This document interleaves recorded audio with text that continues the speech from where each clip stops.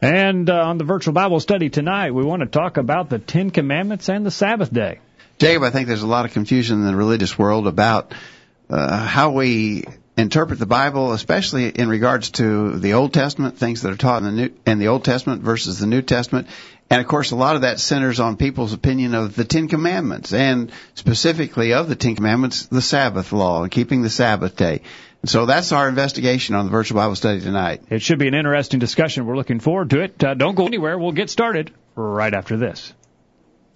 It's time for this week's edition of the Virtual Bible Study. The Virtual Bible Study is a live, Internet-only call-in program dedicated to the honest study and discussion of God's Word. Do you have a question about something in the Bible? Or are you simply interested in learning more about the Scriptures? If so, we hope you'll stay tuned tonight as we look into the pages of God's Word. The Virtual Bible Study is brought to you this time each week by the College View Church of Christ in Columbia, Tennessee. You can participate in the discussion tonight by calling 931-381-4567 or by emailing your questions or comments from collegeview.com. We hope you'll take out your Bibles and study along with us as we begin an exciting study of God's Word on this edition of the Virtual Bible Study. And welcome to the Virtual Bible Study for Thursday, April 27th, 2017. My name is Jacob Gwynn. My father, Greg Gwynn, is here. Hello, Dad. Jacob, great to be with you tonight. We're glad to be with you, and glad that you're on the other end of the line tonight. Monty's behind the controls tonight. Monty, welcome to the Virtual Bible Study. Thank you, Jacob. It's good to be here. Been a while, Monty. A little bit. That's all right, but you're still good. You're still feeling good behind the controls, I think. I'll be fine. Yeah, getting it right back. And we want to hear... Sort of like riding a bicycle. You never forget how to fall off. 877-381-4567 is the number to use if you'd like to talk with us on the program live tonight. Questions at collegeview.com is the way you'd contact us tonight and anytime, 24/7. And if you're watching us live tonight at YouTube or Facebook, or on our website, thevirtualbiblestudy.com. You can sign in and chat with other listeners on the program tonight. We're looking forward to hearing from you. We'll remind you there's some bumper stickers left if you'd like to help us get the word out wherever you may reside with the marvels of the Internet. It doesn't matter where you live. You can help share the news about the program wherever you are, wherever you may be traveling. We have bumper stickers we'd like to provide you free of charge. Send us an email address with your snail mail address, and we'll be glad to get one in the mail to you free of charge so you can help spread the word about the Virtual Bible Study, because this is a Bible study, and Bible studies are better when you have more comments. You conduct Bible studies on a regular basis, and it's always better when the audience is commenting. Exactly right. What if you had a Bible study and the person you were trying to study with just sat there mum and didn't say a word? It'd be very hard to teach a Bible study like that. You need class participation, and so that's what we're looking for here. Spread the word and get more students in the class so we can participate. All right, the topic at hand tonight. Jacob, earlier today to our update list, we always encourage people to get on our update list, send us an email to questions@collegeview.com. Just say, add me to the list, and we'll do that. And you'll get our Thursday update about midday telling what our topic for discussion is going to be on that evening. Today we sent out that update. And the general question, there was sort of an illustration and a general question, should we keep the Ten Commandments and the Sabbath day? I got a couple of answers on our Facebook page, one from Christina that said yes, one from Terry that said yes. And so their basic answers to that question were yes. Keep the Ten Commandments. Keep the Ten Commandments, keep the Sabbath day. All right. Now, our answer, I'm going to go ahead and spill the beans early, Jacob. Our answer is going to be no. We are not to be keeping the Ten Commandments and the Sabbath day. Okay. And we had one other response on our Facebook page from Elvis, who said things that are written aforetime are written for our learning, not for our obedience. And so he says there's your answer to that. Okay. All right, so we got a difference already being expressed on our Facebook page. Some saying, yes, we should keep the Ten Commandments and the Sabbath day law, and others saying no. But as I said, not to cause people to tune out because they already got our answer, but our answer is going to be no. We are not to be keeping the Ten Commandments and the Sabbath day, and we want to explain that. All right, 877-381-4567 is what that you would call to talk to us tonight, or send us an email to questions@collegeview.com. Earlier today in my inbox, it's sort of unusual how it works like this, but every Thursday I get an email from you with a topic and some questions for my consideration. And I got those in my. Did you get those in your inbox, Monty? I got them also. All right. It's amazing how that works. It's consistent. It is consistent. I like that. Yeah. All right. So what about those questions? So here were the questions we asked. Number one, what was the origin of the Ten Commandments? To whom was this law given? Was that law intended to be permanent? Okay. Number two, if anyone suggests that the Ten Commandments have been abolished, and that's what we're going to suggest, we're going to show that in a minute. Okay. But if anybody suggests that the Ten Commandments have been abolished, these questions immediately arise. How would you answer these objections? If the Ten Commandments have been abolished, is it okay to kill, lie, steal, etc.? Some of the things that the Ten Commandments against. Or what about Jesus? Jesus kept the Ten Commandments. Shouldn't his followers keep that law also? Okay. And there was a distinction, and here's another argument, a little more technical. We'll have to get into this a little bit more in our study. There was a distinction between the ceremonial and moral aspects of the law of Moses. The ceremonial has been abolished, but the moral, including the commandments, remains in force. That's an argument that some people make, and we'll try to answer that. Yeah. Okay. Then about the Sabbath day specifically, we ask, when did the observance begin? Who was it for? What was its purpose? What are some of the rules for the Sabbath day? What was the penalty for violating those Sabbath day rules? And then from the New Testament, the Apostle Paul, we read lots of times where he went into the synagogues on the Sabbath day and he preached the gospel. Doesn't that prove that Christians should observe the Sabbath? All right. And finally then, what is the authorized day of worship for Christians? That's a good question. We got a lot of questions to cover. We're going to have to move pretty fast. Lots of ground to talk about tonight, and we'll need to hear from you, though, to help with that discussion. All right, for the first question, the origin. I'm trying to get our video up here. Do you not have the video up? All right. Well, now I do. Now I do. Okay. All right, so the origin, Jeff says the origin was God. The origin of the Ten Commandments was God. Well, I have to agree with Jeff on that one. Well, that would certainly be true. We ask, if we just ask what was the origin of the Ten Commandments, we would say it was from God. But being a little more specific than that, we would say it was given by God to Moses on Mount Sinai as the children of Israel were coming out of Egyptian captivity. That is correct. Go ahead. And we would go back to the Old Testament, obviously, book of Exodus, obviously. In chapter 34, beginning verse 27, the Lord said to Moses, "Write thou these words, for after the tenor of these words I have made a covenant with thee and with Israel." And he was there with the Lord 40 days and 40 nights. He did neither eat bread nor drink water, and he wrote upon the tables the words of the covenant, the Ten Commandments. Okay. And so there's where it began. I think it's very important to know it was not before that. There was a good bit of human history prior to Moses meeting God on Mount Sinai and receiving this covenant. But in particular, it needs to be stressed that this was the covenant that God made with Israel. Now, Israel were the physical descendants of Abraham, Isaac, and Jacob.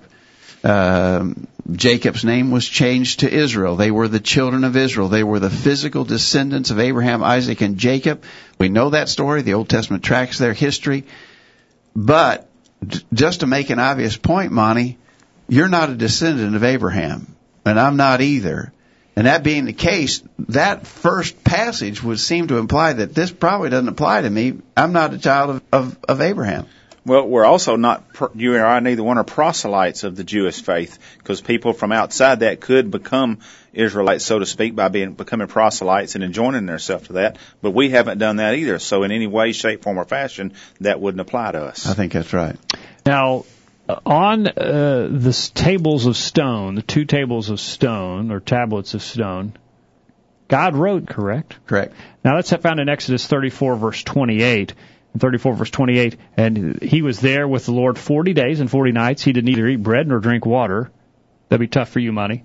Yeah. But he wrote upon the tables the words of the covenant. The Ten Commandments were written on the tables of stone. Exactly right. Deuteronomy 4, verse 13, he declared unto you his covenant, which he commanded you to perform, even 10 commandments, and he wrote them upon two tables of stone. Okay. That's where this all came from. That's where this originated.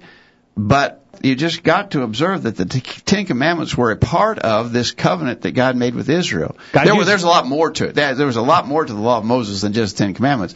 But the Ten Commandments were part of that covenant with Israel. Those two terms are used interchangeably there in Exodus 34, verse 28, as well as verse 13 of Deuteronomy chapter 4. Yeah.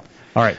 So go ahead. No, go ahead. Now, some would say, well, God wrote those on stone. That means when you write something on stone, that's permanent. That's never going to pass away.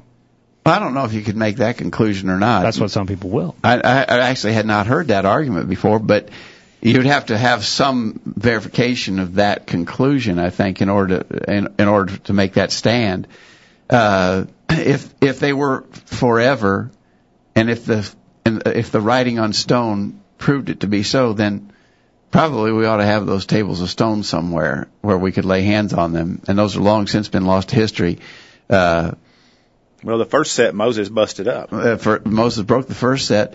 And despite movies which have been made indicating that they could be discovered in the world today, they never have been. All right, now, it's important for us to understand that these two terms are used interchangeably. The Ten Commandments and the covenant are used interchangeably.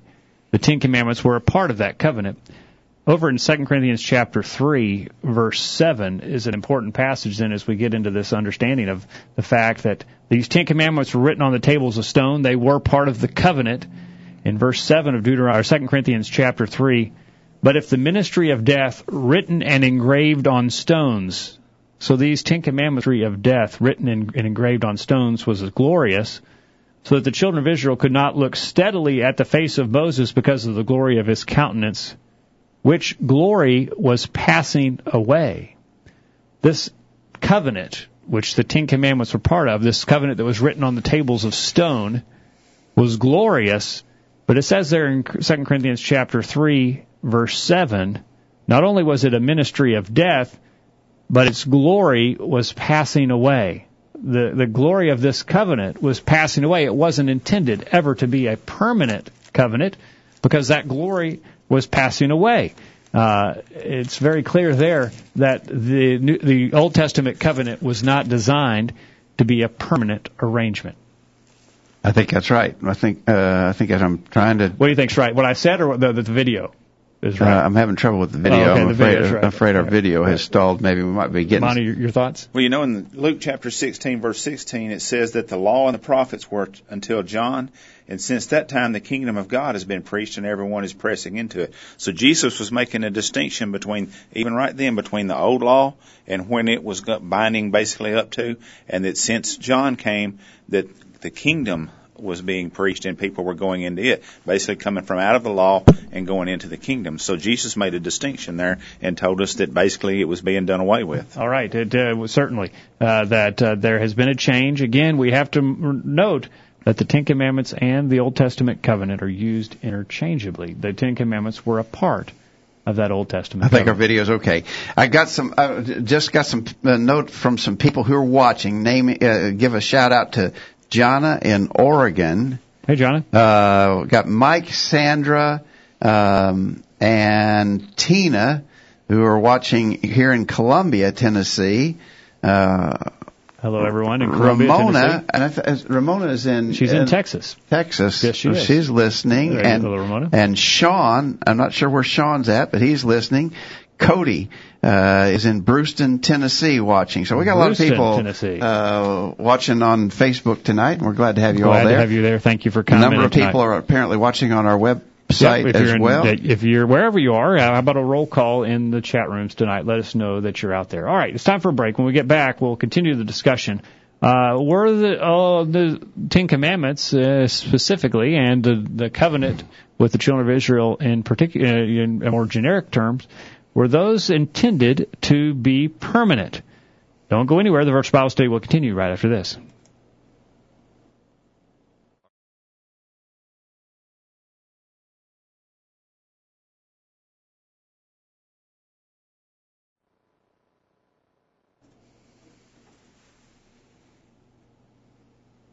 Are you listening? There's going to be a test on this stuff. Stay tuned. The Virtual Bible Study will be right back after this.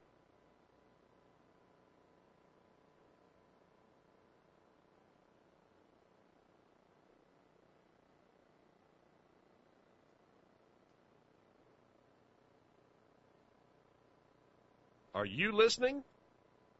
Hi, this is Jordan Sanders from College View Church of Christ, and here's some thoughts for you today. Have you ever wondered why there never seems to be enough time to get everything done? Well, we may now have the answer. According to an article in U.S. News, an average American in his lifetime will spend 6 months at a stop sign, 8 months opening junk mail, 1 year looking for misplaced items, 2 years unsuccessfully trying to return telephone calls, 5 years waiting in a line, and 6 years eating. Other recent studies suggest that we will spend as much as 20 years watching TV and even more time sleeping. Now, to put this in proper perspective, think of this. If you attend every service of church, Sunday Bible study, Sunday morning and evening worship, and Wednesday night Bible study, you will spend only about 1.5 years total. That's only slightly more time than you will spend looking for misplaced items, and only about twice as much time as you will spend opening junk mail. But some Christians will not even do this much. Over and over again, we return to Hebrews chapter 10, verse 25. Do not forsake the assembly of ourselves together. God commands us to assemble. Why? The context of this verse clearly shows that it is for our benefit. Are you taking advantage of this great blessing? Christian, how are you using your time? If you don't regularly attend all of the services, you may be spending more time opening junk mail than worshiping God. Isn't that a terrifying thought? Here's some quotes worth pondering. Sadly, there are some people who can't add, but they can certainly distract. Do not let what you cannot do interfere with what you can do. The best thing about the future is that it comes only one day at a time. Man, wish I'd said that. Use your internet connection for something good. Listen to the virtual Bible study every week. Now, back to the program. Back on the program tonight as we talk about the Ten Commandments and the Sabbath. Are they still in force today? Should we still be observing the Ten Commandments, and should we still be observing the Sabbath today? Well, we've gotten started on this discussion by simply pointing out that the Ten Commandments and all of the law of Moses was a part of a covenant given by God through Moses to the children of Israel, and it was never for all people. Even when it was initially given, it was never for all people. It was specifically for those immediate physical descendants of Abraham. Now, what we could add to that is, even to them, it was pointed out that it was never intended to be a permanent covenant. Okay. I think this has really got to be stressed. In Jeremiah 31, the prophet Jeremiah said, "Behold, the days come," this is Jeremiah 31, beginning verse 31, "Behold, the days come, saith the Lord, that I will make a new covenant with the house of Israel and with the house of with the house of Judah, not according to the covenant that I made with their fathers in the day that I took them by the hand to lead them out of the land of Egypt." Now, there's no question there what he's talking about. He's talking about it's not going to be like the first covenant. He identifies the first covenant. That covenant was the one that he gave when he took them out of Egypt. That's the one that he gave Moses on Mount Sinai. He said, "I'm going to make a new covenant. It won't be like that covenant that I gave him Moses."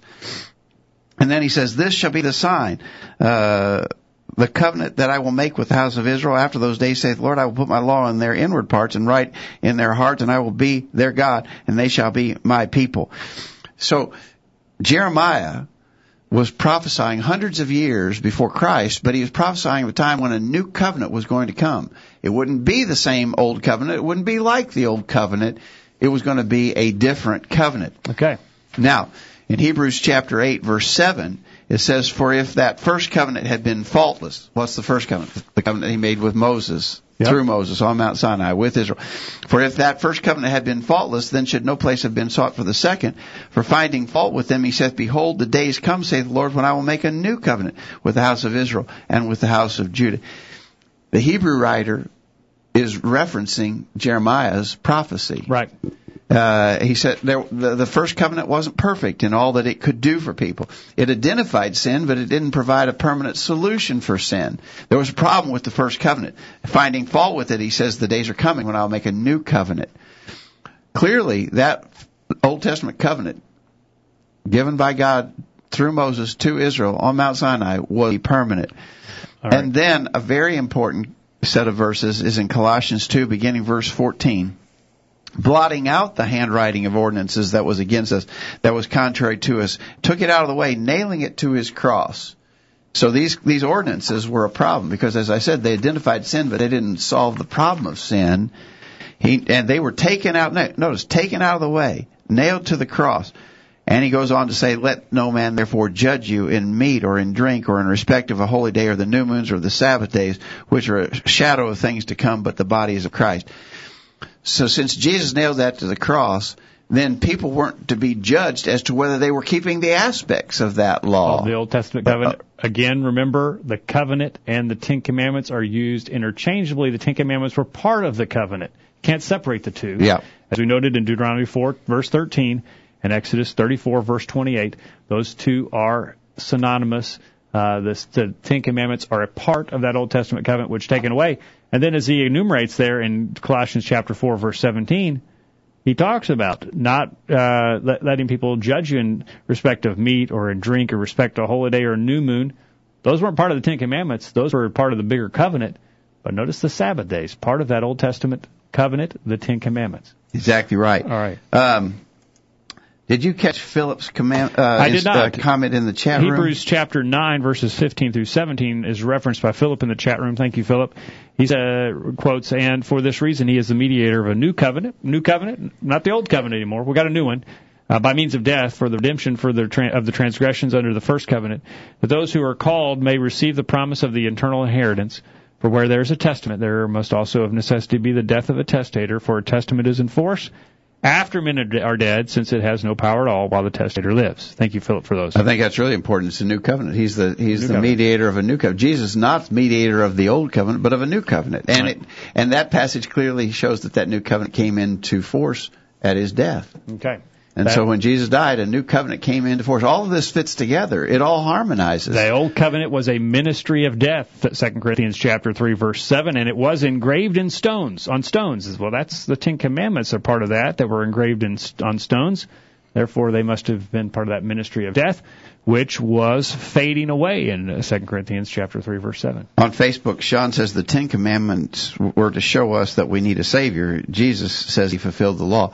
I think that's true. I think all of the Old Testament served a valuable purpose. And we wouldn't want anyone to misunderstand it. We cherished the Old Testament and its important role.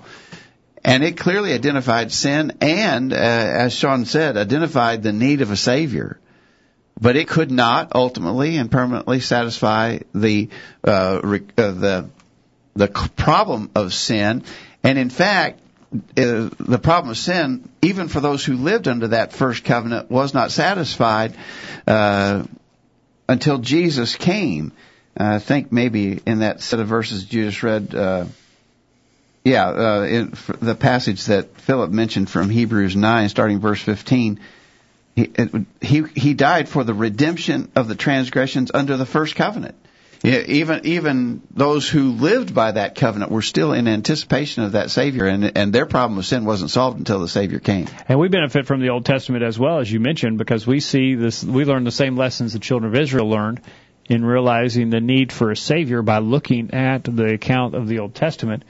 In Galatians chapter 3, verse 19, what purpose then does the law serve? It was added because of transgressions, till the seed should come to whom the promise was made. And it was appointed through angels by the hand of a mediator. Now, a mediator does not mediate for one only, but God is one.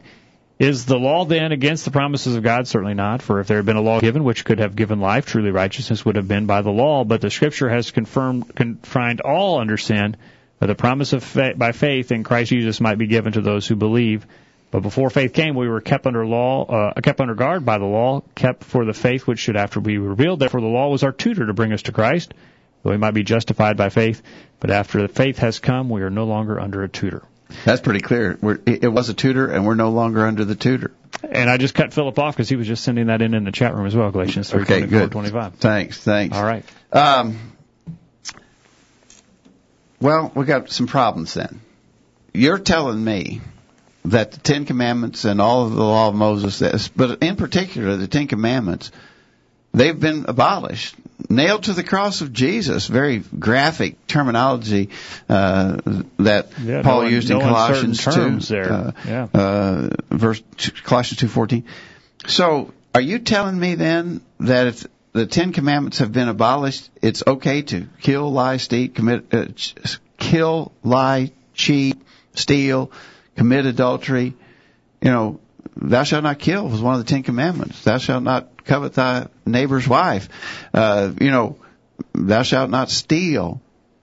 So are you telling me that if that's been abolished, it's okay to do those things? Monty, what do you say?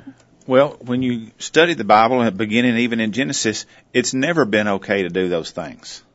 Right. The law of Moses was just a law given to a specific people, reiterating that those things were not all right to do. God told Cain he was wrong when he killed Abel. It was already against the law to lie and steal and cheat and do all these things we mentioned for everybody already. This law of Moses was just given another iteration of that. Those same rules was just reinforced to a specific set of people, along with some other aspects of the covenant. So you're saying that these principles or concepts, many of them, most all of them, were already from the beginning had been acknowledged as something that God wanted man to live by. For us, even I think probably even more so significant is that they're repeated. The concepts, if not verbatim, at least the concepts of the Ten Commandments are repeated in the New Testament. I've got a list. I'm going to run through this real quick, and if anybody wants me to send it to you, send me an email to questions@collegeview.com, and I can send you this list that enumerates the concepts that are repeated in the New Testament. Number 1, no other gods, Acts 14:15. Number 2, commandment number 2, do not serve idols, 1 John 5, verse 21. Number 3, do not take God's name in vain, James 5, verse 12. Number 4, remember the Sabbath day to keep it holy. There's no New Testament repeat of that. Yeah. In fact, it said don't let someone judge you in terms of that. So number 4 is not there. 1, 2, 3 is there. Number 5, honor thy father and mother, Ephesians 6, verses 1 and 2. Do not kill. Commandment number 6, do not kill, Romans 13, verse 9. Commandment 7, do not commit adultery, Romans 13, verse 9. Number 8, do not steal, Ephesians 4:28. Commandment number 9, do not bear false witness, Colossians 3, verse 9. Commandment 10, do not covet, Colossians 3, verse 5.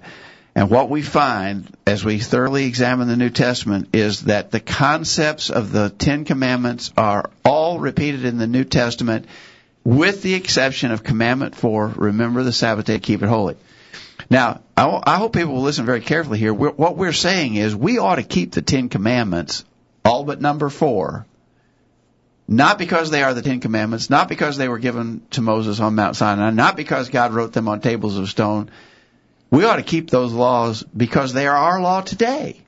They are our law today as revealed in the New Testament. We don't obey those concepts because they were in the Old Testament. We obey them because they're repeated in the New Testament. All right. All with the exception of Commandment 4, remember the Sabbath day to keep it holy. It is missing in the New Testament, and that is the covenant that we live under today. What do you think? 874-567. Any comments to catch before we take our break?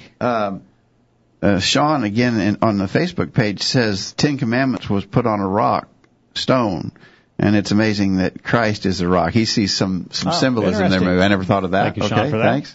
All right.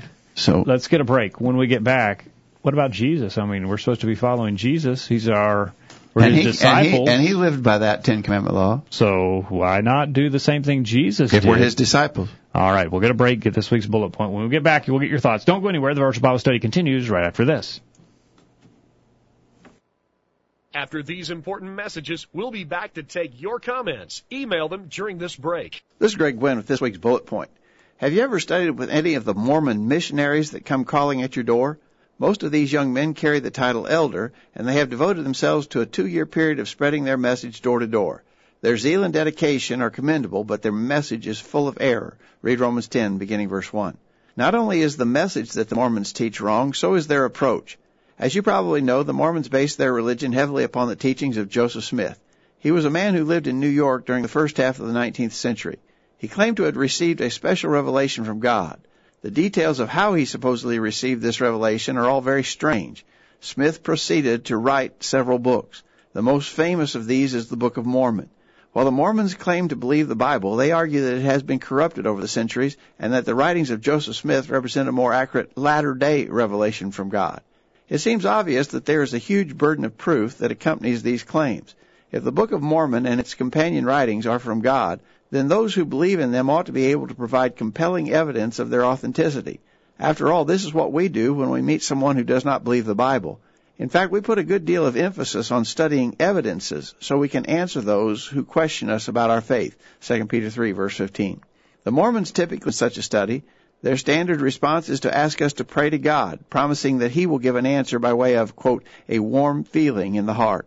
This is the wrong approach. If the Mormons won't supply their evidence, we have no common ground upon which to study with them.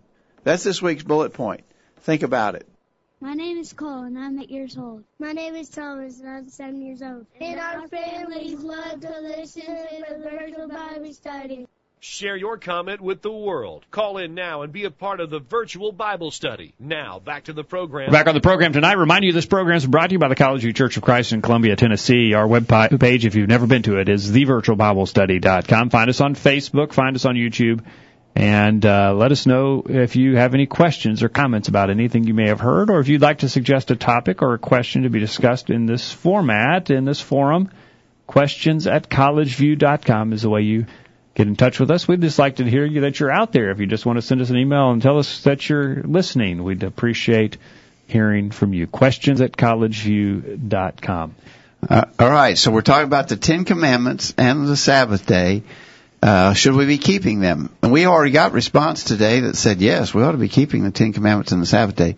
We're saying, actually, no, because those were part of a law given to Moses for the children of Israel on Mount Sinai, never intended to be permanent.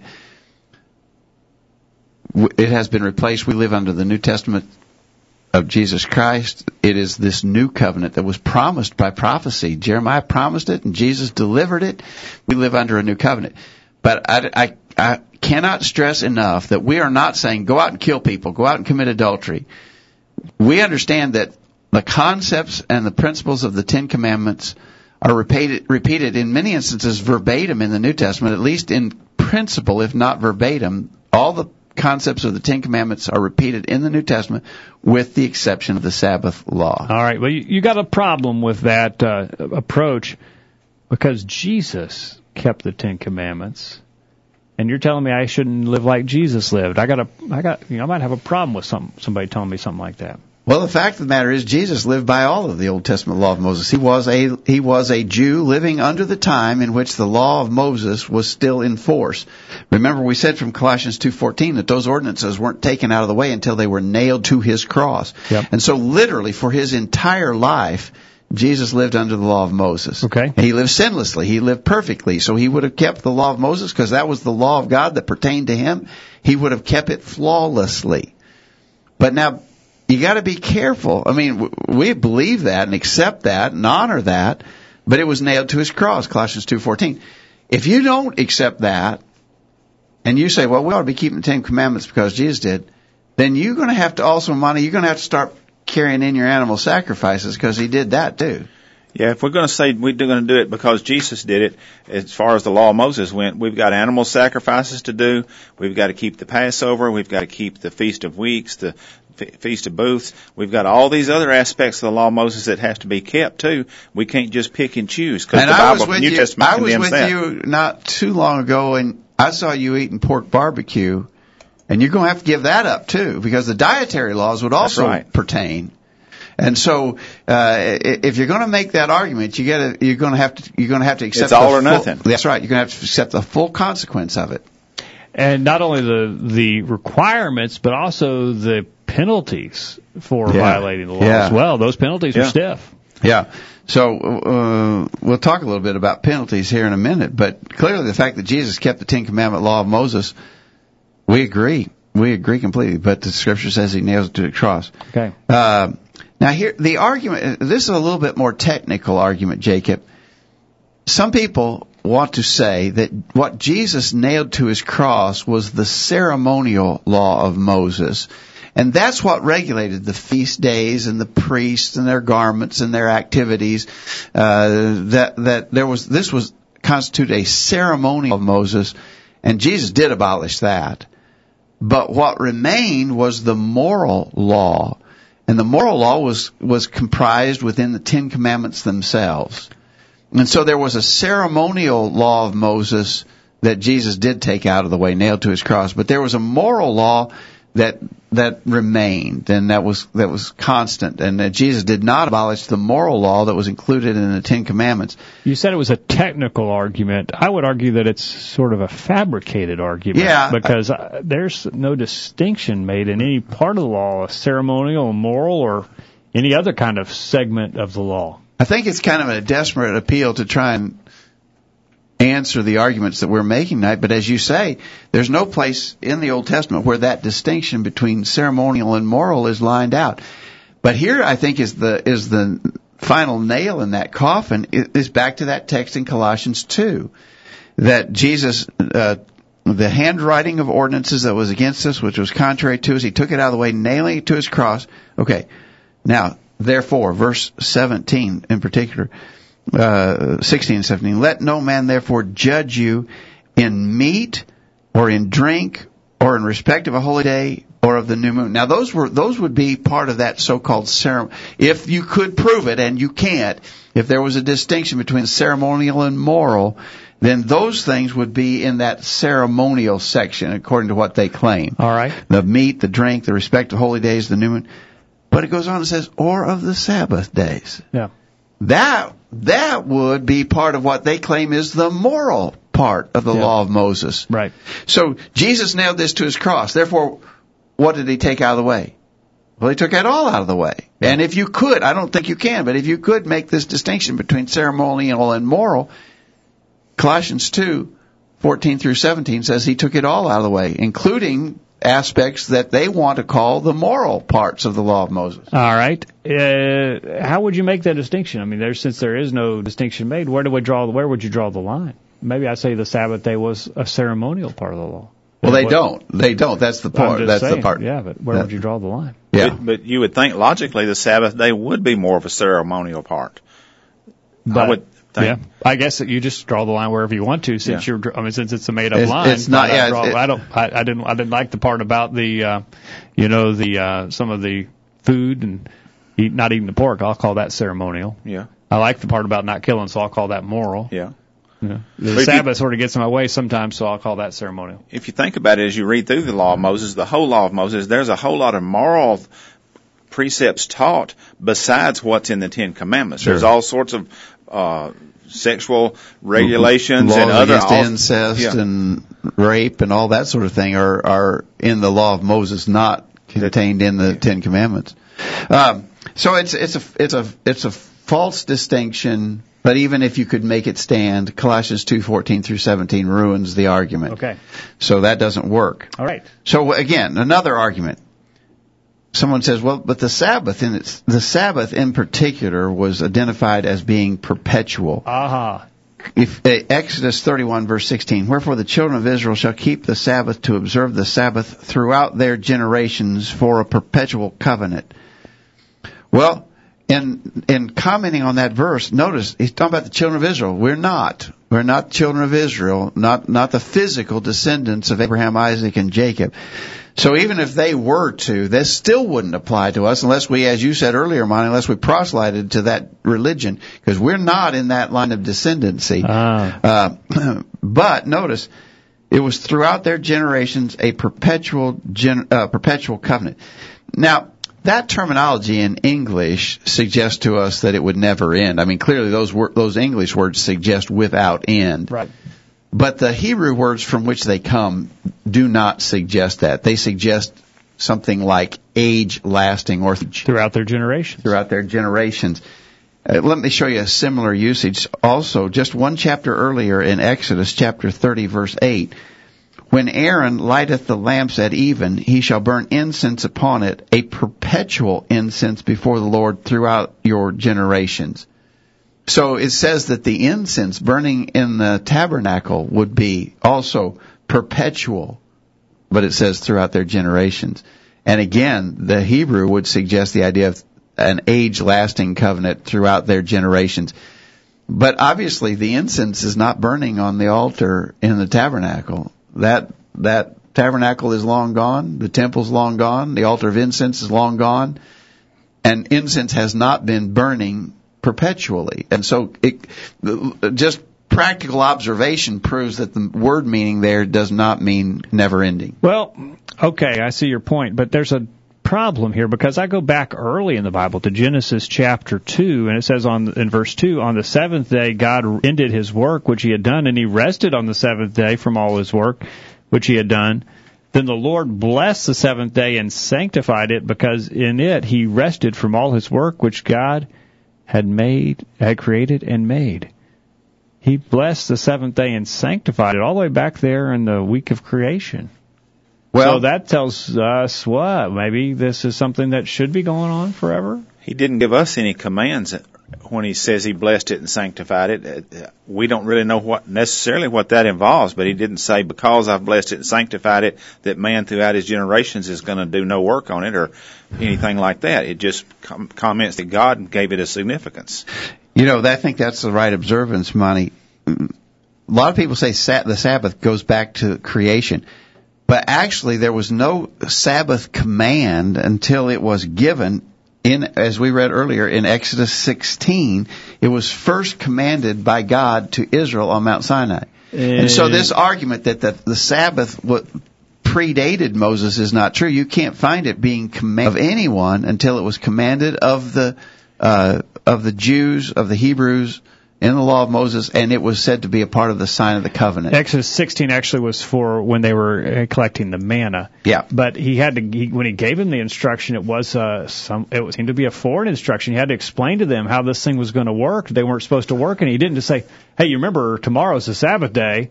Don't be collecting any manna." We've always been keeping the Sabbath day. You remember back there, Adam and Eve were doing this. They didn't work on Saturday. No, he gave it to them, and he said in Exodus 16, verse 23, he said to them, "This is that which the Lord has said. Tomorrow is the rest of the holy Sabbath unto the Lord. Bake ye what you will bake today, and seethe ye what you will seethe, and that which remaineth lay up for you to be kept until the morning." And he said in verse 25, "Eat that today, for today is a Sabbath unto the Lord.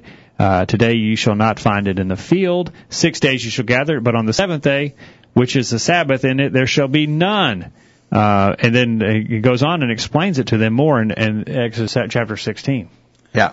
In Exodus 31, verse 17, again it says that the Sabbath specifically was a sign of the covenant between God and the nation of Israel. And Ezekiel chapter 20, verse 12, the commentary there in Ezekiel 20, verse 12 says, "Moreover, I gave them my Sabbaths to be a sign between me and them, that they may know that I am the Lord that sanctify them." It was a sign and a covenant between the Lord and the children of Israel. It wasn't something that the Gentiles were keeping.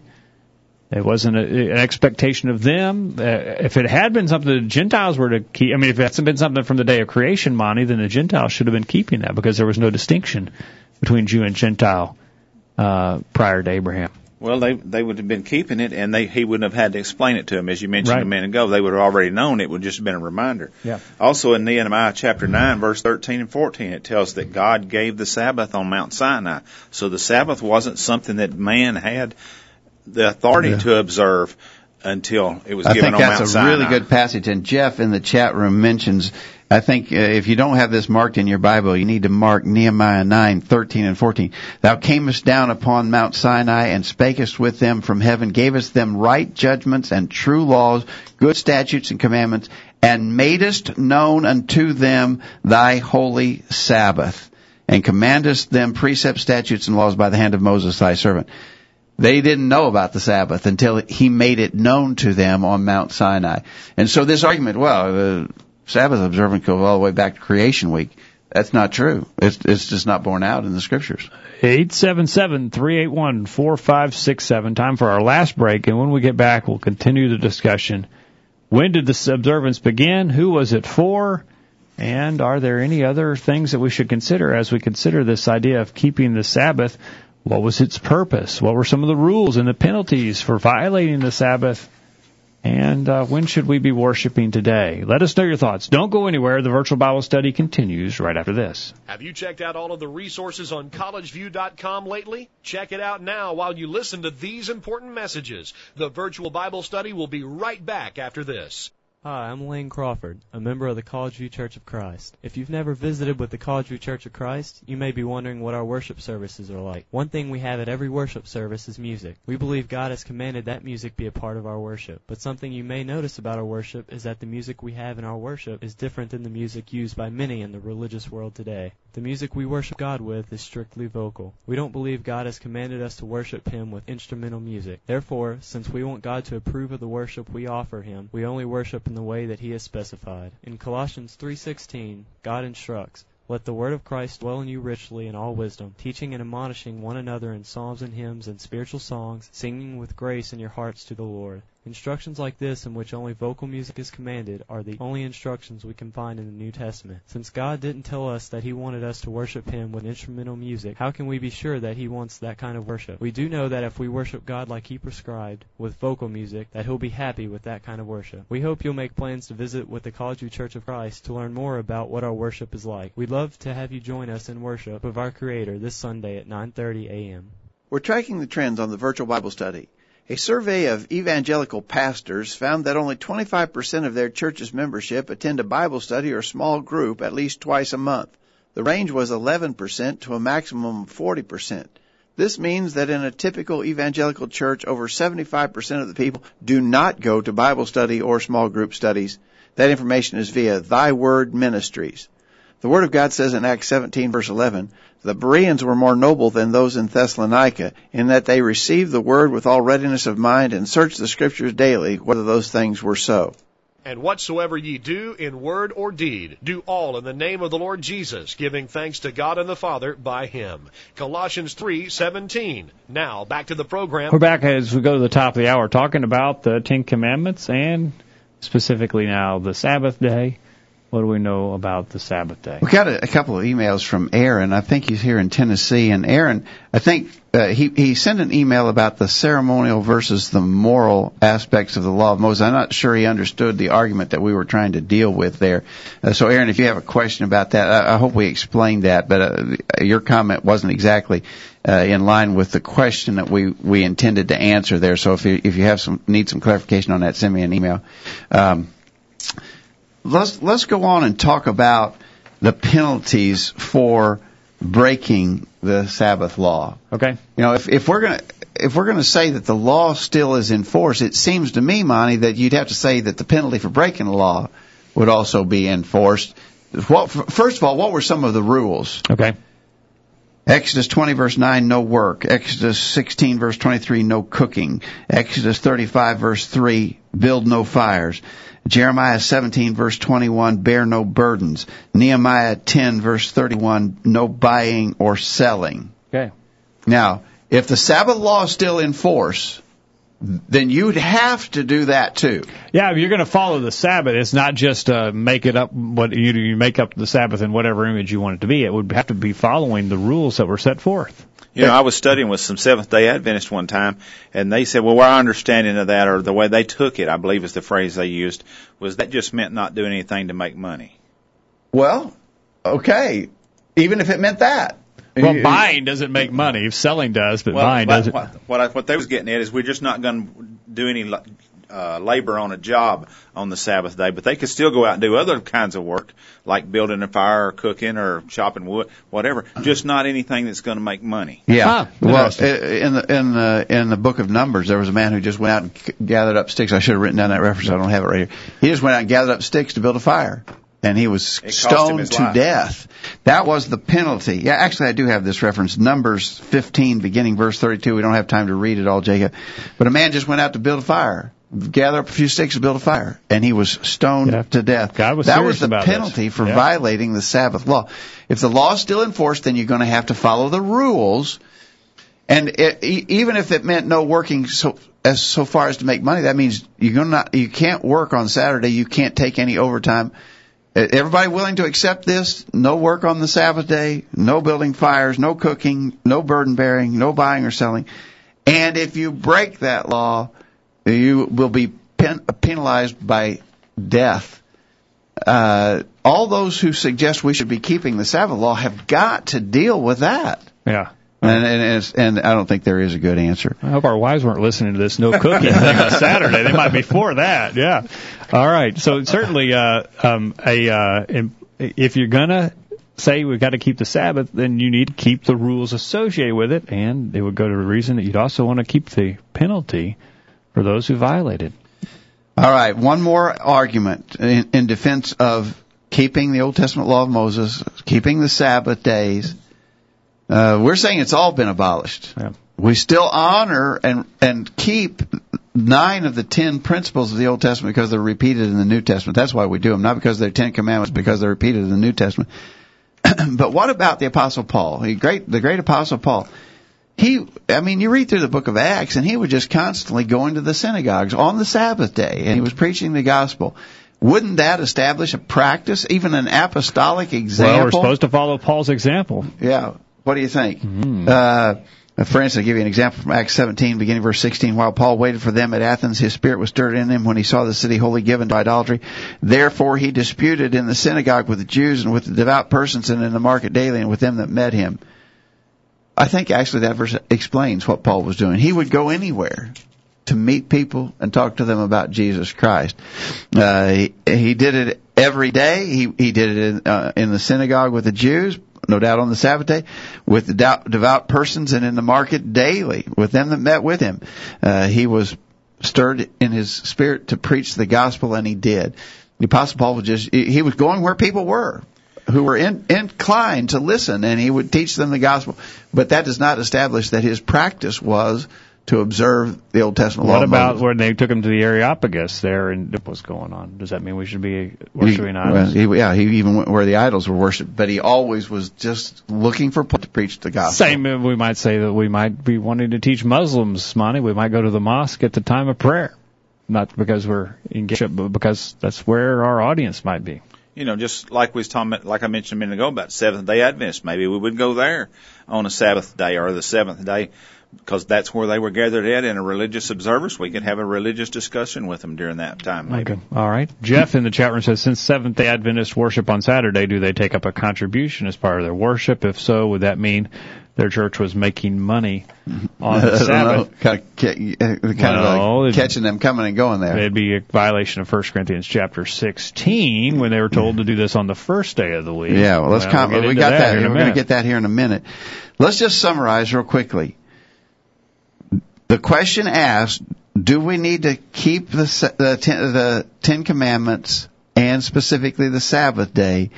And our answer is no. It is no, because the Ten Commandments were part of the covenant God gave to Israel, not to us. That covenant was never intended to be permanent. It has been taken out of the way. It's been replaced with a new covenant revealed in the New Testament of Jesus Christ. We keep the principles of the Ten Commandments not because they're Ten Commandments, because they're repeated in the New Testament, with the exception of the Sabbath day law. The fourth commandment is not repeated in the New Testament. Therefore, we do not honor the Sabbath requirement.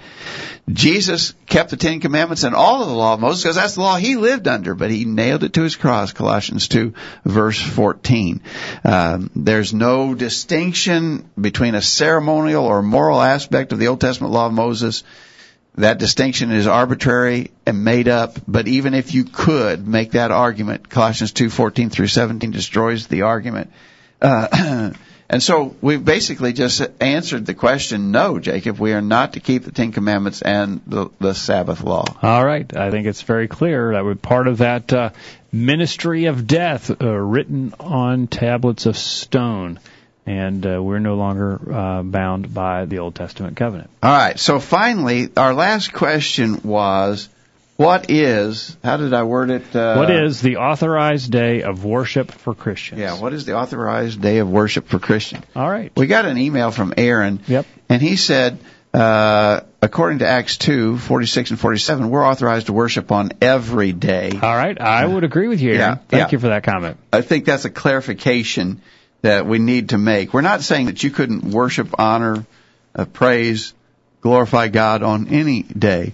And in Acts 2, verse 46, they continued daily with one accord in the temple and breaking bread from house to house to eat their meat with gladness and singleness of heart, praising God and having favor with all the people. And the Lord added to the church daily such as should be saved. So, can I pray on any day? Can I sing psalms on any day? Can I study my Bible? Can I offer honor and glory to God on? Yes, of course. And I hope nobody would have assumed otherwise, that we would teach otherwise. But there are a couple aspects of worshiping God that are specified to be done all week. And those involve observing the Lord's Supper and making a contribution to the Lord's work. Yes. And in Acts chapter 20 and verse 7, we have this example. It's an apostolic example because Paul was in their presence upon the first day of the week when the disciples came together to break bread. Paul preached unto them. The way that's written is it doesn't specify it was a specific first day of the week. It clearly indicates, Monty, the wording of that suggests that this was their ongoing practice. It was the normal thing for them to come together on the first day of the week to observe the Lord's Supper. That's right. And, we can understand that in other aspects of our life. If we're told when we go to work that payday's on Friday, we expect to get a paycheck every Friday. So we understand that it's the same principle that it says when they came together on the first day of the week that was their normal practice. On the first day of the week, they expected that they were going to go for worship. Exactly right. All right. And I thank Aaron for his clarification that we could on any day even come together for the purposes of prayer and study and praise and so forth. But in regards to the day on which we observe the Lord's Supper, when we come together for that purpose, and when we're together and make a contribution. 1 Corinthians 16, beginning verse 1, now concerning the collection for the saints, as I have given order to the churches of Galatia, even so do ye. Upon the first day of every week, on the first day of the week, let every one of you lay by him in store. Which again suggests this was the day they normally came together, but on that day they were commanded to make a contribution, to lay by in store. And so those would be two elements of worship that specifically are identified to be performed on the first day of the week. Yeah. And I think these clarify to us that it's not the seventh day, it's not the Sabbath day, it's the first day of the week that is the unique day of Christian worship. Not the only day that you could do certain aspects, but it's the only day in which you could do all five aspects of worship. But it is not the Christian Sabbath, and it hadn't just been changed from Saturday to Sunday.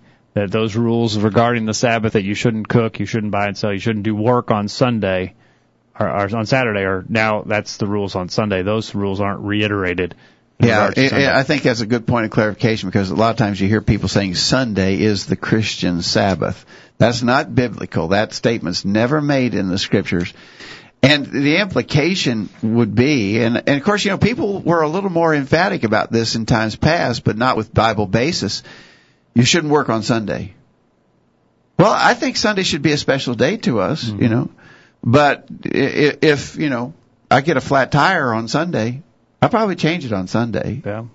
There's some work that I might do on Sunday. It's not forbidden. Yeah. I think it should be a special day to us, and we should respect that day, especially make it special in regards to the time that we devote to worship and so forth. But it's not the Christian Sabbath, and that concept is something that man invented. Is nowhere mentioned in the Scriptures. Aaron makes another argument. We're about out of time, so we'll hit it quickly. He says, I believe these verses, he references Acts 2, verses 46 and 47. I believe these verses reveal that they spent time together daily and even shared the Lord's Supper. A word study supports this. Even the Amplified Bible makes it plain that this included the Lord's Supper.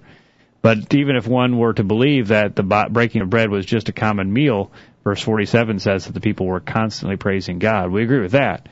But verse 47 is not talking about the Lord's Supper. Verse 46 is not the breaking of bread in verse 46 is not the Lord's Supper, because they were doing it from house to house. And they were eating their meals with gladness and singleness of heart, or simplicity of heart. Yeah, that's clearly a reference verse to 46. them sharing their common meals together, whereas verse 42, they continued steadfastly in the apostles' doctrine and fellowship, and in breaking of bread and in prayers. Yep. The breaking of bread, that expression, breaking of bread, is used in two ways, and you got to let the context bear out which way is being referenced. And in verse 42, it's talking about the Lord's Supper, and in verse 46, it's talking about the common meals that they shared with one another. Yeah. Okay. All right. We are out of time. Monty, any closing thoughts? Well, we just need to make sure that if we're going to be living as Christians, that we're following the New Testament pattern, and that exclusively, and not trying to bind other things that's not included in there. Because as we've studied tonight, the Old Testament's been done away with. It was Christ fulfilled it. He nailed it to his cross, and it's not for us. Okay. All right. Thank you for being here, Monty. Thank you. Glad that you were able to join us, Dad. Thanks, Jacob. Good discussion tonight. Thank you for your time, and thank you for joining us. Hope you benefited from our study and discussion of God's Word. Again, we welcome you to comment at any time. questions@collegeview.com is the way you contact us. We hope you make plans to be back here this time next week for another edition of the Virtual Bible Study. In the meantime, we encourage you to put God first in your life, study His inspired word, the Bible, and live by it every day. You'll never regret it. Thanks for listening to the Virtual Bible Study, brought to you by the College View Church of Christ. The College View Church of Christ meets at 1618 Hampshire Pike in Columbia, Tennessee area. We encourage you to worship with the College View Church of Christ on Sunday mornings at 9:30 and on Sunday evenings at 6 o'clock.